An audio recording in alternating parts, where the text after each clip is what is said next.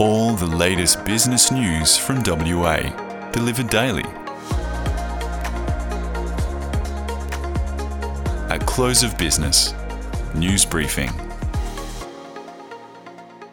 This podcast episode is sponsored by Pragma Lawyers. Good afternoon and welcome to At Close of Business. This is Simone Grogan with your Wednesday afternoon headlines. The radioactive capsule that went missing somewhere between Newman and Perth last month has been found, Emergency Minister Stephen Dawson has announced. Authorities had been combing a stretch of road spanning some 1,400 kilometres to find the potentially harmful unit, which was believed to have fallen off the back of a truck after leaving a mine site in the Pilbara on January 10.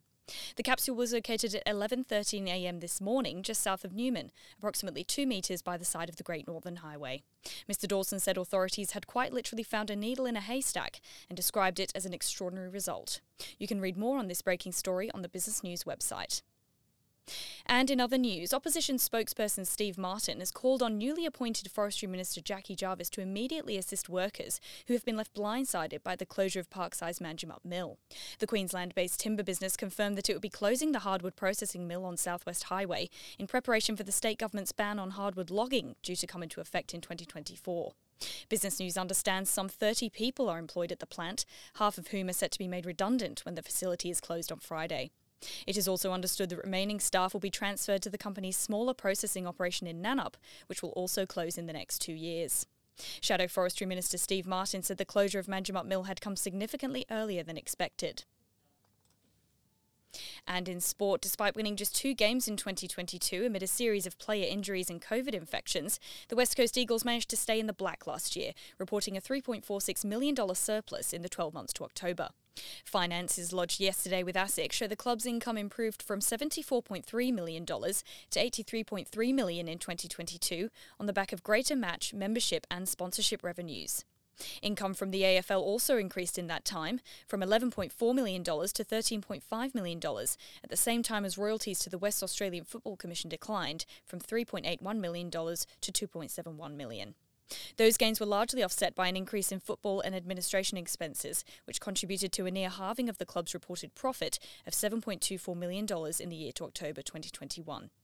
Writing for the report, club chair Paul Fitzpatrick, who took over from Russell Gibbs in November last year, acknowledged the club's poor performances while saying it was pleasing to have played 11 home games with crowds.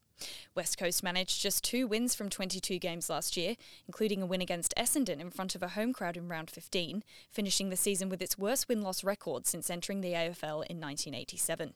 The club will play its first match of the 2023 AFL season against North Melbourne in March, with a series of practice matches against Adelaide and Port Adelaide to be held in Perth later this month. And that's all from me this afternoon. Coming up next on the podcast, Matt McKenzie interviews Liv de Klerk on her latest feature on WA breweries. At Pragma Lawyers, we help our clients avoid and resolve legal disputes so they can focus on what's important. We do this by thinking outside the square to advance and protect our clients' interests in innovative and cost-effective ways. Based in Subiaco, our specialist lawyers assist in all aspects of business law, including dispute resolution and litigation, insolvency and restructuring, employment and industrial relations, property and business transactions. To find out why Australasian Lawyer magazine awarded us the title of Top Boutique Law Firm 2022, visit pragma.law today.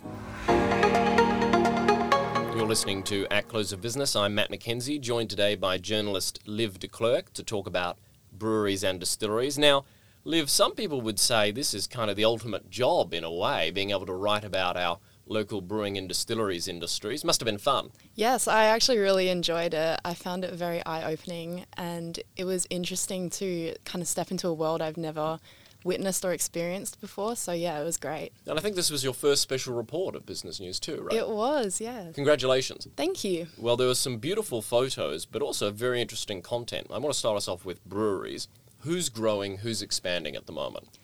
A lot of big breweries that are already established are doing some amazing things, particularly in a way of establishing a point of difference from the other breweries. Now that there are so many, the industry has become very competitive, so they are kind of trying to make themselves unique in their own separate ways. Blaster Brewery, for example, are opening a new facility in High Wycombe near the Perth International Airport, where customers will be able to purchase a package deal where they can enjoy food and beverages while they're waiting for their international flight. And Blaster will provide a shuttle to the airport as well once they do need to go check into their flight, which is pretty amazing. Yeah, that's that's quite a thoughtful move. Just on Blaster, are they actually going to move from their existing facility in Burswood, or is this a new one, like a second facility? So this is a second facility, but they will also be moving their Burswood facility down the road, closer to the Burswood train station. Yeah, interesting. Okay. You've talked a bit about how these brewing companies are trying to have their own points of difference. So we've spoken about Blaster. What else are people doing? Rocky Ridge in Busselton, they're opening a tap house in Duncraig this year, which is very exciting for them to be able to branch up to Perth. They are also installing a carbon dioxide reclaim plant, which will save them 2,000 tonnes of carbon dioxide annually, which is part of their mission to be environmentally sustainable and protect the natural world, essentially. Yeah, cool. Now, we also need to talk a bit about the local community focus. It seems like strategies for some of these bigger brewers, particularly as well, are focused on the WA market. Yes, definitely. I think the biggest breweries in WA are definitely bringing it back down to Perth and honing in on our local backyard in a sense. Gage Roads Brewery, for example, are expanding their facility in Palmyra to be able to facilitate more production in the upcoming year. And Little Creatures has bought the lease for the building that they have iconically lived in for the past 22 years. Oh, wow. Okay. So that's down in Fremantle, is it? Correct. Yeah, okay. I'm sure many of our listeners would have visited it at some point. East of the CBD, there's a new brewery potentially opening there. Yes, but first the company, Found Goods Company, will be opening a small brew house with a restaurant in Byford. Right. Which will be opening this year. The East Perth location won't be coming around until 2024, unfortunately, once the old Perth Girls' School will get a revitalisation and a renovation. That's when the brewery will be put in there. Okay, so I jumped the gun there a bit. But yeah. I got a little bit excited because people have been talking about a redevelopment at that old school for quite a while. I remember there was like a fringe show in there once where the whole school was like part of it, and there were like these different chambers. It was all decorated, and so many players, so many actors that were kind of playing in this theatre thing, but you were walking through it and you were part of it, kind of trying to solve a mystery or something. One of the best fringe shows I've been to. But on another note entirely from breweries, and I'm looking forward to visiting that when it opens, distilleries. I read in your piece we've gone from about 4 in WA in about 7 years to around 30. Yes, there has been exponential growth in the distilleries industry. However, it is still quite minute in regards to the rest of the world, where distilling has been going on for far longer than it has been in WA. Yeah, okay. So what was the number in you said it was about 1 to 1.5% of the national market for drinking spirits is made here or made in Australia? Or Yes, so only 1 to 1.5% is Australian made and Australian distilled. The rest of it is from other places around the world. Yeah, okay. One of the big changes in this has been the federal government's moves to alter the excise tax. Do you think that's helped sort of spark more people investing in distilleries? Or?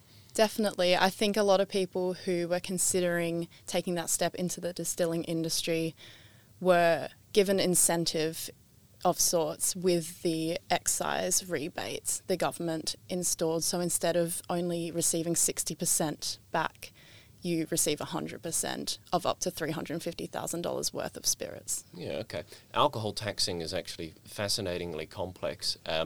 Whereas most other goods, you just have a GST or no GST. Alcohol is units and litres and percentages and all the rest of it.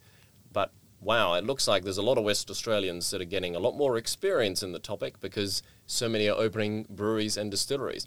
Liv, thanks so much for your work on this. I know our readers will be looking forward to having a look.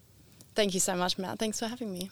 Now, you can read it yourself in the latest edition of the Business News magazine dated January 30 or subscribe online at businessnews.com.au. Today's podcast is sponsored by Pragma Lawyers. The latest business news delivered daily. Subscribe and rate the show wherever you listen to your podcasts. For all the latest business news, visit businessnews.com.au.